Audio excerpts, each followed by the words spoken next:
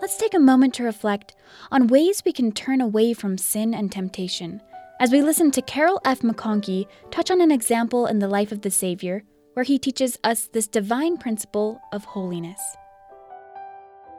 The God of heaven commanded the children of Israel, "For I am the Lord your God. Ye shall therefore sanctify yourselves, and ye shall be holy, for I am holy. Neither shall ye defile yourselves." Elder D. Todd Christofferson has taught, our Heavenly Father is a God of high expectations. Our Father in heaven knows us. He loves us, and He has provided for us all that is required so that we can become holy as He is holy. Our Father in heaven has declared, "Behold, I am God. Man of holiness is my name." In the premortal world, we loved our Father and worshiped Him. We desired to be like Him. Out of perfect paternal love, He gave His beloved Son, Jesus Christ, to be our Savior and Redeemer. He is the Son of Man of holiness. His name is holy, the Holy One of Israel. Our hope for holiness is centered in Christ, in His mercy and His grace.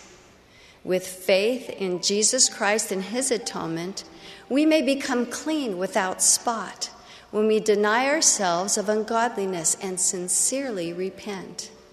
We are baptized by water for the remission of sins. Our souls are sanctified when we receive the Holy Ghost with open hearts. Over time, as we continually strive to become one with the Father, the Son, and the Holy Ghost, we become partakers of their divine nature. Holiness is taking the Holy Ghost as our guide. Holiness is a gift of the Spirit. We accept this gift when we choose to do those things that will increase the sanctifying power of the Holy Ghost in our lives. When Martha received Jesus Christ into her home, she felt a tremendous desire to serve the Lord to the best of her ability. Her sister Mary chose to sit at Jesus' feet and to hear His word. When Martha felt burdened about serving without any help, she complained, "Lord, dost thou not care that my sister hath left me to serve alone?" I love the words of the most gentle rebuke that I can imagine. With perfect love and infinite compassion, the Savior admonished, "Martha, Martha, thou art careful and troubled about many things, but one thing is needful, and Mary hath chosen that good part which shall not be taken away from her."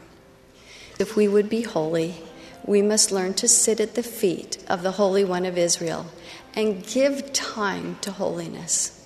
Do we set aside the phone, the never-ending to-do list, and the cares of worldliness? Prayer, study, and heeding the Word of God invites His cleansing and healing love into our souls. Take time to be holy, that we may be filled with His sacred, sanctifying Spirit. With the Holy Ghost as our guide, we will be prepared to receive the Savior in the beauty of holiness. I testify that as we come unto the Holy One of Israel, His Spirit will come upon us, that we may be filled with joy, receive a remission of sins, and peace of conscience. Heavenly Father has given each of us the capacity to become holy. May we do our best to keep our covenants and take the Holy Ghost as our guide. With faith in Jesus Christ, we become saints through His atonement, that we may receive immortality and eternal life, and give God our Father the glory due His name. May our lives ever be a sacred offering, that we may stand before the Lord in the beauty of holiness.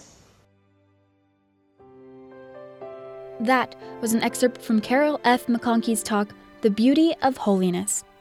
Thank you for taking a moment to reflect with us here on BYU Radio.